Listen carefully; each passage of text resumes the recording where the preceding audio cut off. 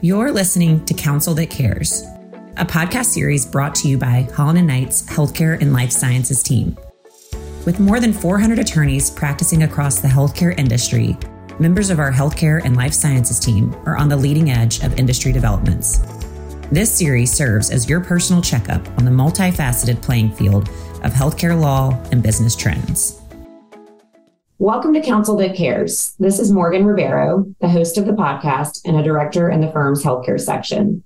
Today, we are going to look at a hot topic in healthcare and one that is receiving a lot of attention, particularly amongst providers of healthcare services. Metapixels are a powerful tool to help online vendors reach people who have shown an interest in a product or service.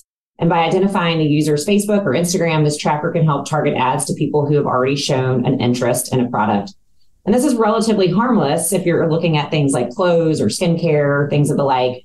But in healthcare, this tracker can breach patient privacy if it's included on certain pages. So in today's conversation, we are going to look at and talk about a number of recent lawsuits involving metapixels and what's happening in these cases, what it means for our listeners, and much more. Joining me today are Paul Bond, a partner in Holland & Knight's Data Security and Privacy Practice, and Antonia Rego, Managing Director in JS Held's Global Investigations Practice. So Paul and Antonio, thank you for joining me today. So before we get started, I want to just maybe talk to each of you a little bit more and share with our listeners more about your practice and your area of expertise. So Paul, can you tell us more about your practice and the work that you do in the healthcare space? Sure. No, I'm glad to. So I'm Paul Bond. I'm a partner in the Philadelphia office of Holland & Knight in our Data Strategy, Security, and Privacy group. We have essentially three types of work. We have compliance building in connection with policies, procedures, and training around everything from data incident response to employee training on monitoring to website privacy policies in terms of use. We have incident response, where we deal with the house on fire incidents for the loss, theft, and misuse of personal information. And then lastly, we help defend class actions around personal data. In that course, we defended about 150 class actions and major litigations all around the country relating to claims that, hey, why did you lose my data? Why did you have my data in the first place? What were you doing with my data? And I should be compensated for it. And so that's pretty much what we do. Great. Thank you. Very helpful. Antonio? I'm a managing director within JS Held's Digital Investigations and Discovery Practice. My focus is on data privacy, governance, and digital forensics broadly. I have over 20 years experience supporting organizations and law firms on matters involving both proactive and reactive needs. That could be internal assessments, compliance matters, or internal investigations, or for litigation involving analysis, expert reporting, and testimony. Great, thank you. So to bring everyone up to speed on what is happening and what I mentioned in the introduction, on September 5th, anonymous plaintiffs alleged that at least 664 medical providers use pixel tracking technology on their websites and patient portals, which has allowed Meta to obtain patients' protected health information. And in a consolidated lawsuit, the plaintiffs alleged that Meta collected health information of people with Facebook accounts by installing pixels on the patient portals of their healthcare providers. And the plaintiffs also say that the tech giant was able to profit from the information by using it to deliver targeted ads. Meta's tried to dismiss the claims in a motion stating that the plaintiffs didn't provide enough evidence to establish that the company's intent was to collect their information. And ultimately, this motion was denied by a judge in the U.S. District Court for the Northern District of California in August, as he stated that the patients could pursue claims that Meta violated a federal wiretap law and a California privacy law. So this is just the latest in a series of lawsuits that we're seeing pop up involving metapixels and healthcare providers. Paul or Antonio, whichever you wants to start, I'd love to hear from both of you on this, but anything notable that you'd like to share in terms of a summary of what's currently happening in the space? Yeah, so this case against Meta, alongside this case against Meta, is a series of over 100, probably over 200 actions in federal and state court that have been brought against healthcare providers of all sorts with respect to their use of online tracking technology. Most of the time, Meta isn't involved in those suits, but all of them savor the same types of causes of action and the same sort of claims. Generally speaking, they're attempts to use wiretap acts under various state laws, most of which were brought about in the 60s and 70s to fight crime syndicates with respect to tapping phones, to take these into the digital age and to treat the fact that you went to a hospital's website, clicked to see their hours of operation, looked at the directions to the hospital, or did anything with respect to a hospital website, to treat that as essentially an improper disclosure of information. Meta, in this case, was the direct target, but almost always they are the indirect target with respect to these lawsuits. And the result in this case is pretty much parallel to what we've seen in the other cases. There's 75 federal court actions that we're tracking with respect to these types of claims that have been going on for the past 2 years. Of those 75, there have been a couple of settlements, a few partial decisions on the motions, like the motion here, but almost all of the time, the cases have survived. In none of those cases has a motion to dismiss been granted for a defendant such that the case was completely over. These are continuing cases all around the country and not just for Meta. The only thing that I would add is, we're seeing a lot of concern about how organizations may have their opt-outs, their privacy banners or disclosures set up. And that's a really important part, at least from, my involvement in these types of matters and my company's involvement is more in a sense of supporting Paul in his team and other attorneys in determining how an organization may be having their website set up, right? That's going to be an important part of it. And I think what's even more important right now in particular is how protected health information is being masked or anonymized or the lack thereof. And we'll touch on this a bit further down, but the specifics on how exactly it's being masked or hashed is another way it's usually described is a pretty important part in light of these recent HHS notifications in late 2022. Great. Okay, so want to take a pause here as we lead into another piece of our conversation, and that is, can you all define the difference between a pixel and a cookie? I think that's an important distinction to make. Sure. I'm happy to chime in on that. Cookies are essentially small text files, generally located on user devices that store information on certain browser activity and can be remembered when revisiting a website. Cookies do not follow users across devices, however, and are primarily used to enhance the user experience as well as for certain marketing purposes. Whereas pixels, or more specifically tracking pixels, are bits of code placed on a website by the website owner or a third party. Google and Meta are two examples that tracks information about a user's interactions with the website, primarily used for marketing purposes. These are less easily disabled and can track users across devices and websites. Very helpful. Thank you. And that really leads into the next question. So for years, patients and healthcare companies have been wrestling with privacy issues relating to cookies, pixels, and other tracking technologies. And the U.S. Department of Health and Human Services, HHS, Office of Civil Rights, OCR, which enforces Health Insurance and Portability Accountability Act, HIPAA, has not substantially involved itself in this debate up until somewhat recently. So in December of last year, without public comment, OCR came out with a bulletin that really will profoundly impact this conversation. Paul, I'd love to look to you first. Can you tell us more about what was included in this bulletin? So this bulletin that came out was guidance on third-party tracking from OCR. And essentially, they took a very broad view of the types of pages or services that implicate HIPAA requirements. For context, it's not unusual for there to be parts to the digital domains of a healthcare provider. So you can imagine kind of the first part of it is the public-facing website that anyone can go to, anyone can navigate around, and there's no requirement for you to authenticate yourself or log into anything. So that's something that the general public can go to see, they can go there to find a doctor. They can go there during COVID to learn more about recent research or tips.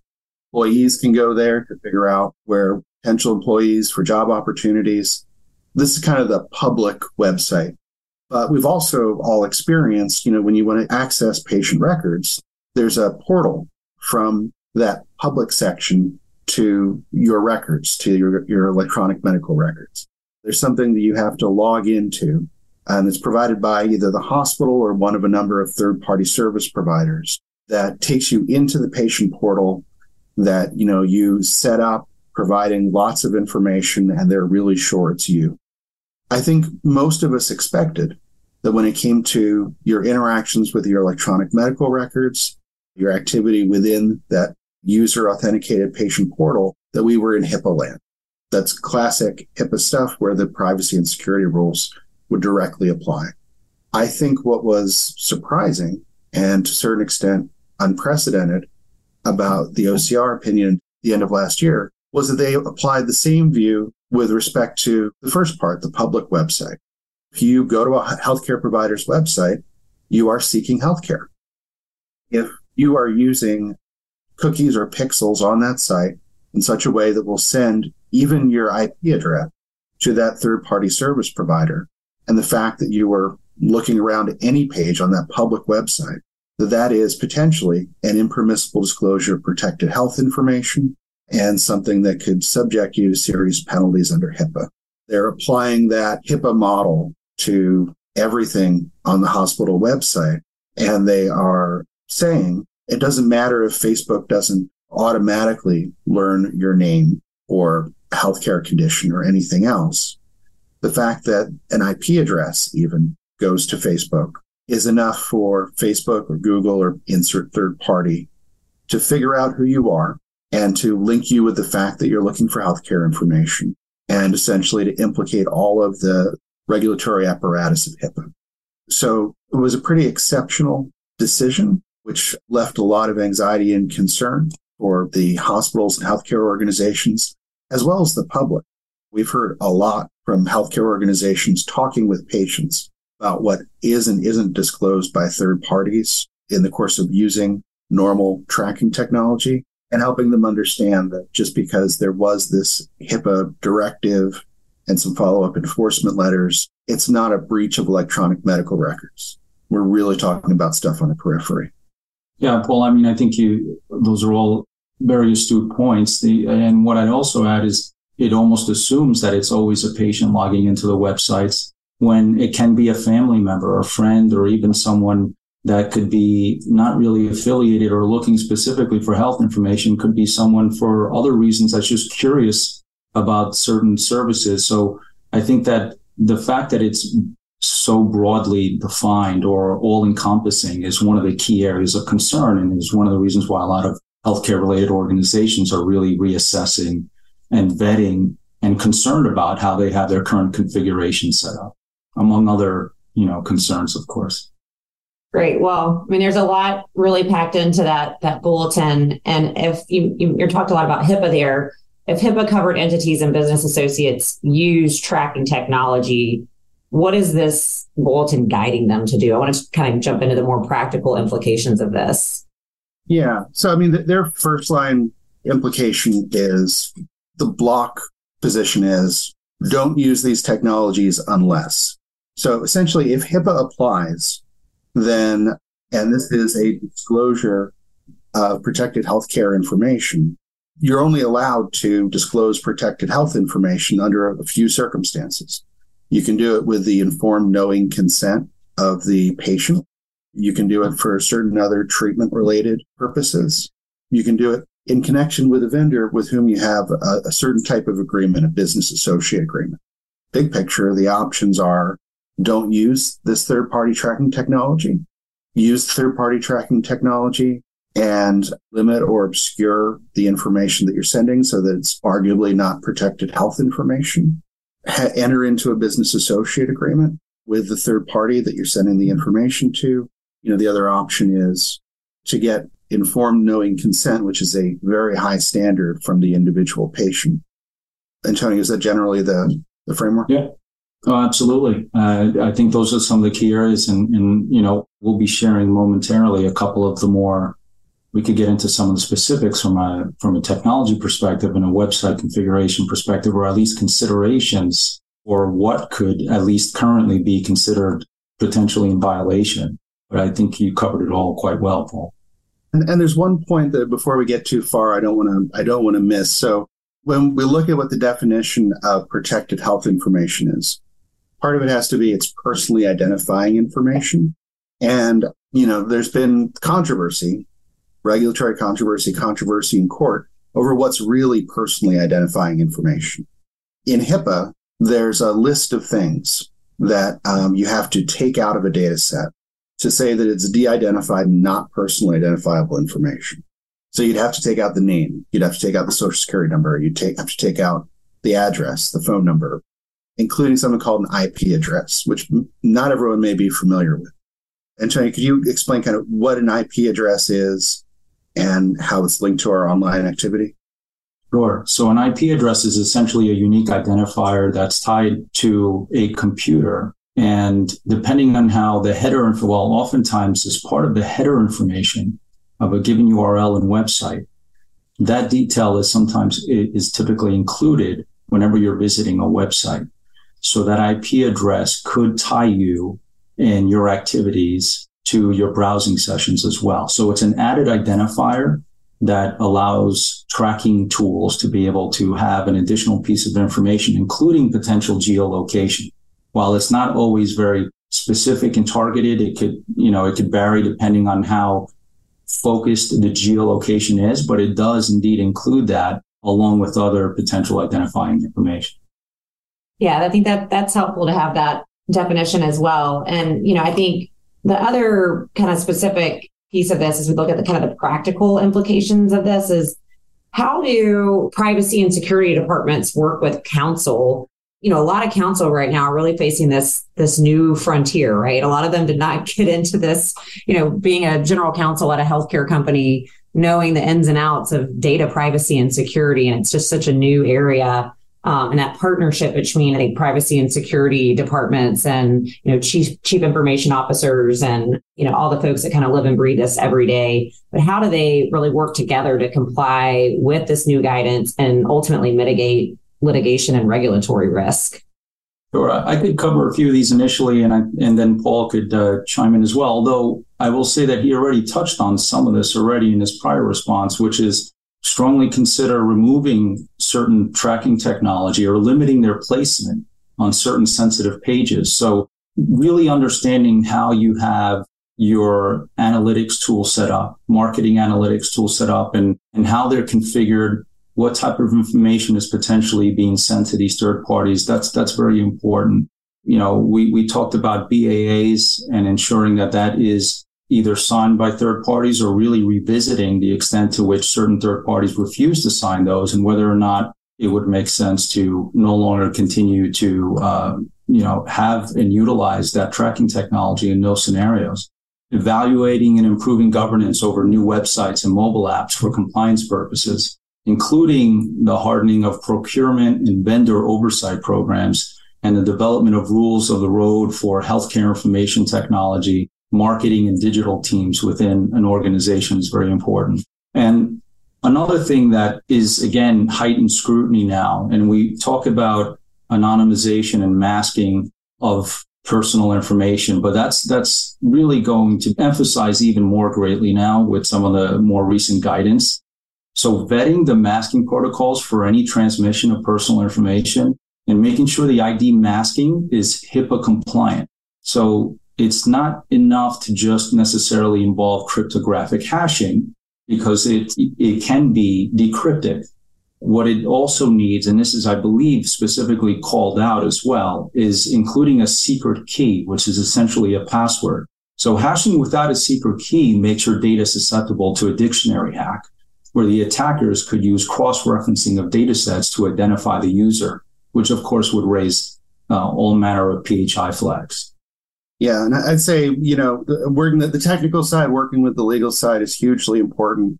And it's even useful, I think, to involve litigation counsel before there is litigation. If nothing else, to understand reports from the field about which kinds of healthcare entities are being targeted, why they're being targeted, and what's being said in the complaint.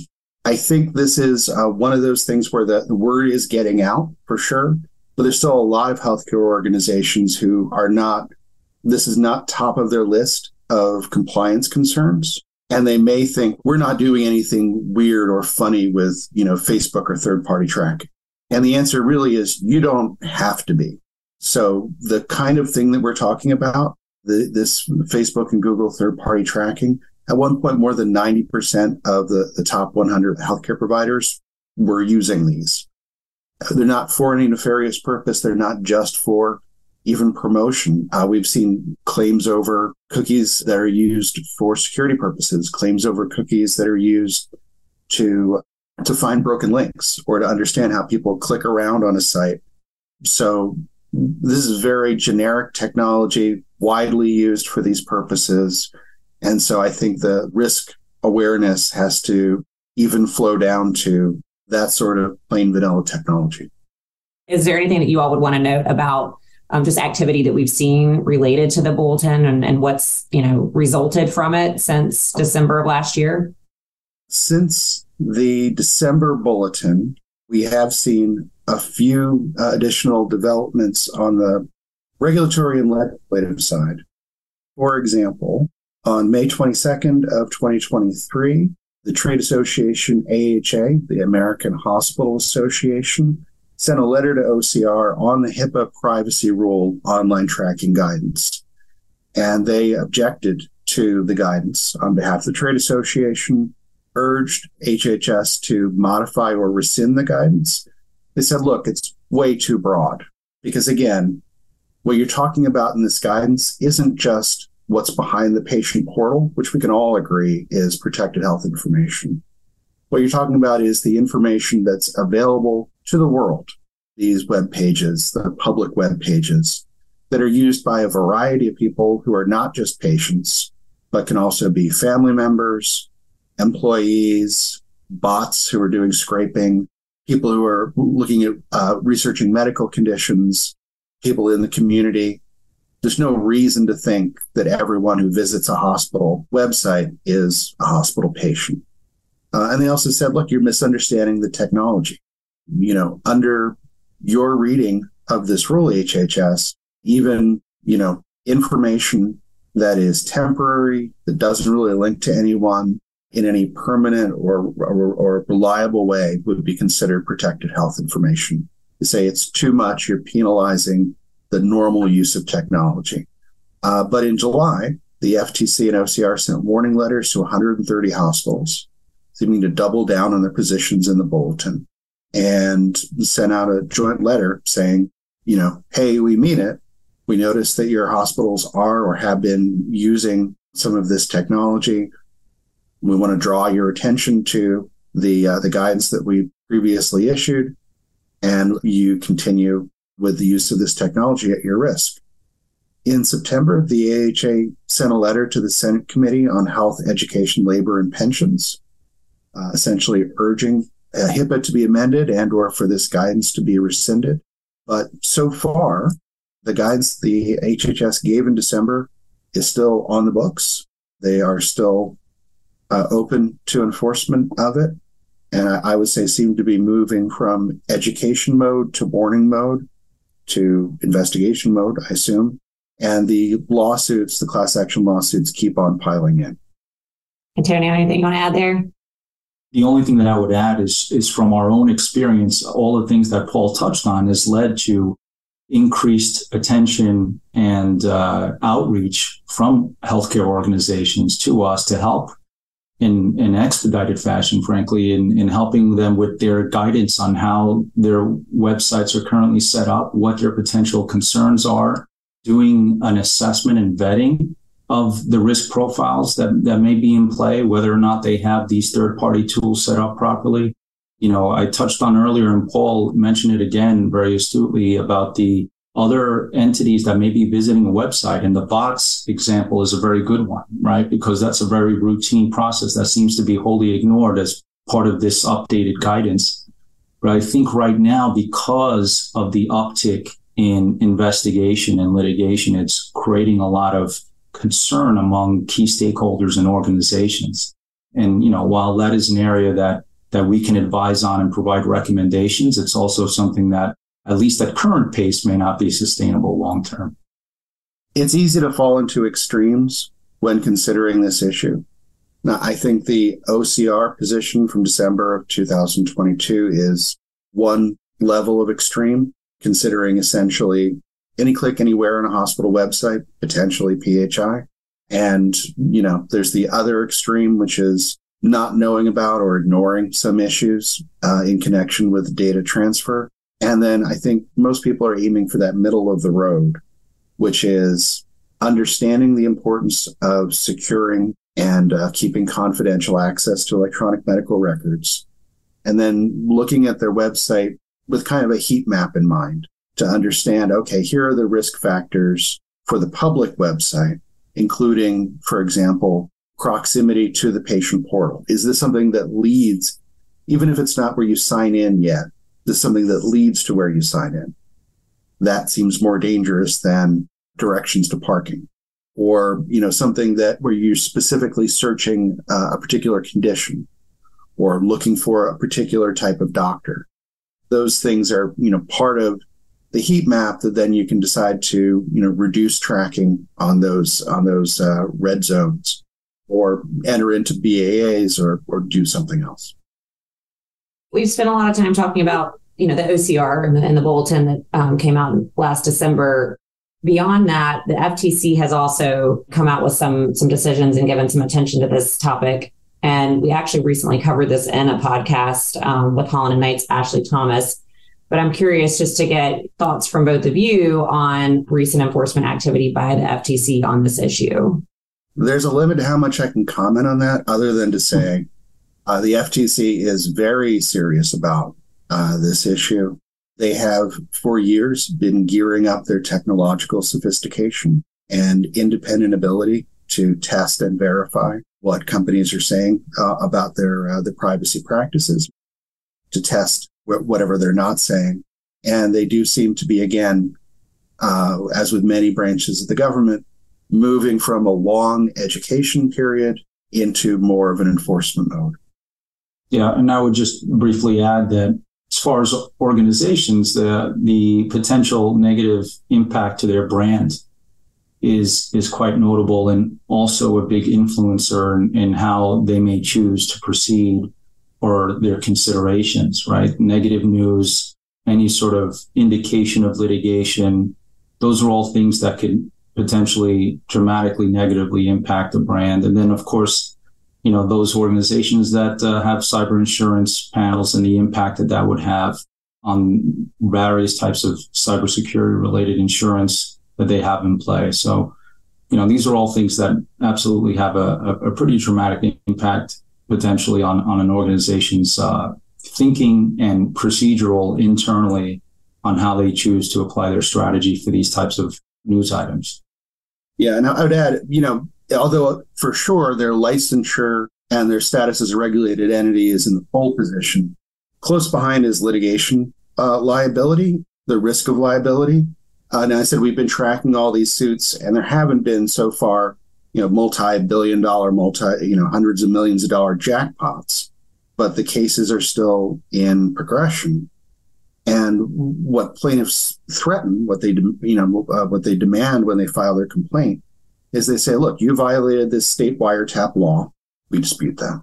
The state wiretap law provides for $100 per day or $1,000, $10,000, whichever is greater, depending on the state. So potentially $10,000 times your 2 million visitors, $100 per day times 2 or 3 years times your millions of visitors. And the money becomes cartoonishly large really quick.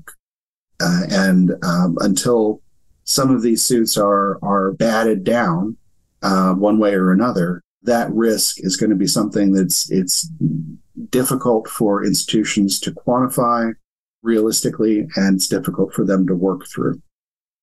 You're looking at OCR, FTC, SEC, other regulators have inserted themselves into this conversation and issued guidance on the topic. We've talked about some of the negative, impact of noncompliance with the guidelines, but anything else, Antonio, that you might note here?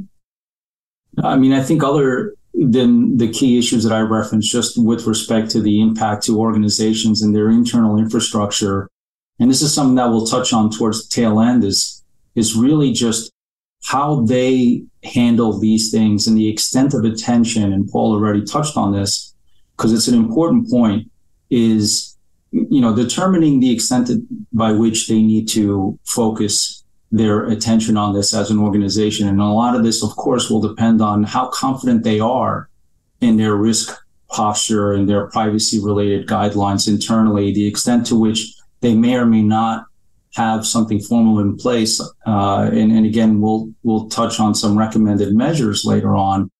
But I think the key factor here is just there is a sense, depending on the organization, that there's a little bit of scrambling about how to deal with it internally and how to manage their resources internally and how much attention they should be focused on to deal with these issues, as the news tends to increase in frequency as far as litigation and related actions. And another consideration here is trust. Trust is the currency of being a healthcare provider, especially these days. And this is one more thing for patients to worry about. And so to be able to quickly and easily explain how you're keeping them safe and their information private is only going to help you fulfill your mission. Okay, so if you are faced with a class action, are there certain things, recommended steps that counsel and others at a healthcare organization should be considering as far as data preservation or analysis measures? Sure, I could touch on that initially. And of course, a lot of this, as far as broadly speaking, my firm's involvement when it comes to these types of scenarios will, of course, often be on behalf of counsel. So to certainly varying degrees, we would be partnering with the law firm and helping to determine, and the internal key stakeholders within the organization as well. So the methods will vary a bit depending on an organization's environment and the infrastructure and legal strategy, but a number of key steps involve, in the first instance, defensible capture of website URLs, including the underlying HTML and JavaScript code, right? That's behind the front-facing pages of these URLs. That could be of critical importance for a litigation. Exporting the organization's code base whenever applicable. Now, as an example, we oftentimes come across organizations that store customized edits to code to the pixel code or the JavaScript on Microsoft Visual Studio, for example, which is helpful as we can also export edits and comments alongside the code syntax that could help inform some of the reporting or assessment of what's being done behind the scenes, so to speak. Replication and analysis of pixel-related code firings that are triggered by a user's clicking on various sections on the website. This particular step should ideally be performed in a test or pre-production environment. And what it generally involves is dummy information or created scenarios where there's basically a script that we develop where we set up similar type of click-throughs that a user would undertake, including logging into a portal using, temporary credentials, again, to replicate the user experience environment. And then after which we were able to capture that in a sort of containerized format that we could then analyze and then, as needed, report on. This also includes looking at the analytics dashboards that are in place by these third parties.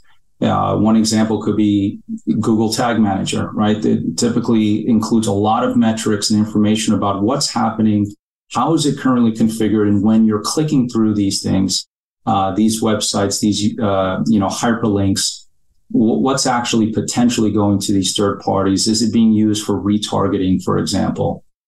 So again, all of that information after the analysis is then could be presented and oftentimes is presented in a formal report and submitted to counsel, which in turn can be utilized as part of the litigation.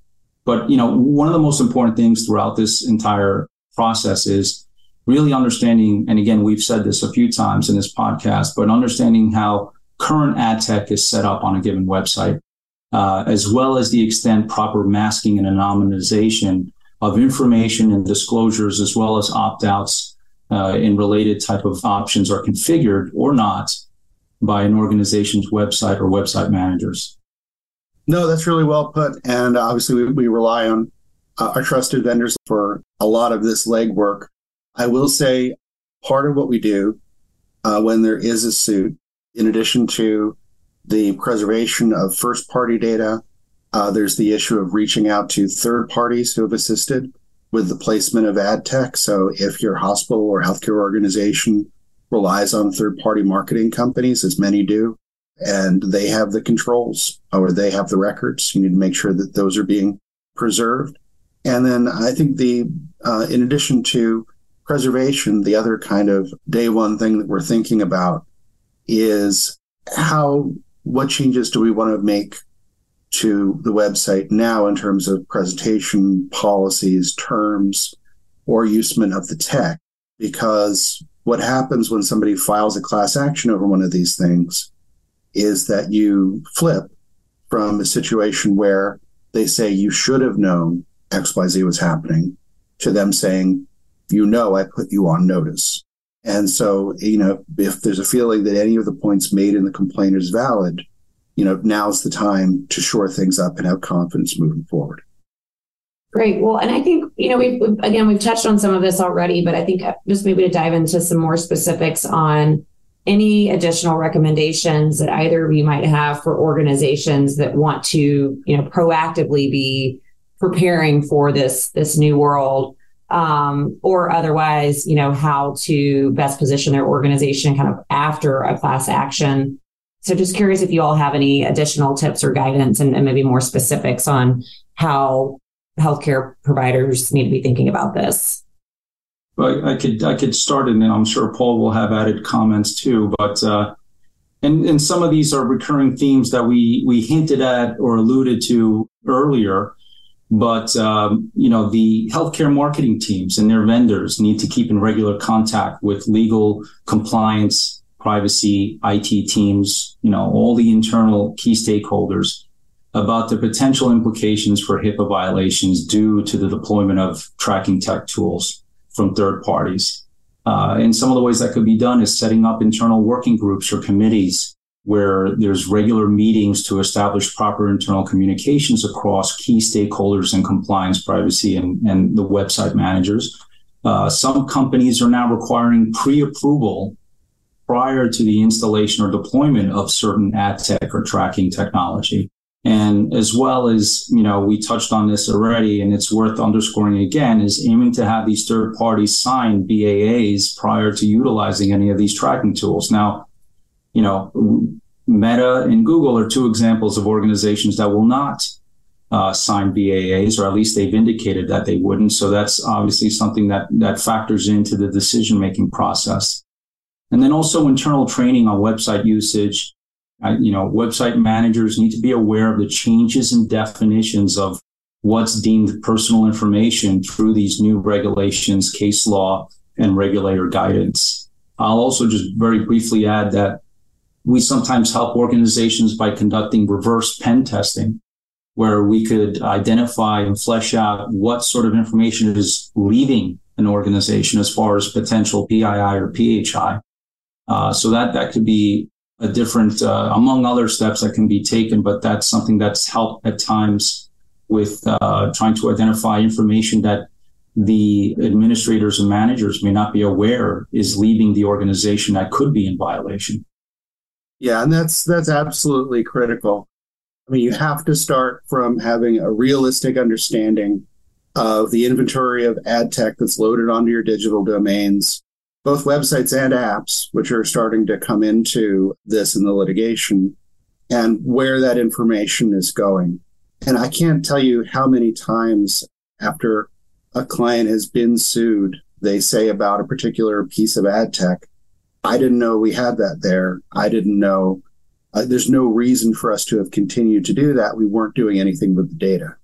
But it is just so easy to keep piling on cookies and pixels and trackers on pilot projects, on old disused websites, on tons of things that there's no current need for. You could get rid of tomorrow if you knew you had it. So doing a complete data inventory, doing a review of your disclosures, both your privacy policy banners, like privacy cookie banners and consent banners, and keeping track of consent, and making sure that people understand what it is that you're doing and have agreed to it.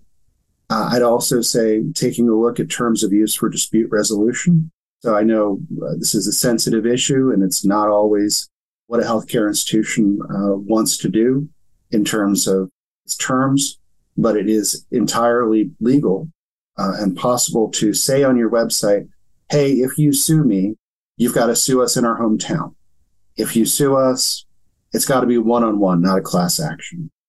If you sue us, it has to meet these requirements, including talking to us first. These are things that any healthcare institution anywhere can put on their website now, and will be binding for anyone who then uses the website or app. So, those are some preventative or at least foresighted things that they can try. Very helpful. Anything else that you guys want to add? No, I think this is a great conversation. Thanks for having us. And I think this will be a spot to continue to watch as we move forward. Yeah, likewise. Awesome. Thank you both. Thank you for listening to Counsel That Cares. For more information on Holland & Knight's Healthcare and Life Sciences team, please visit hklaw.com/healthcare.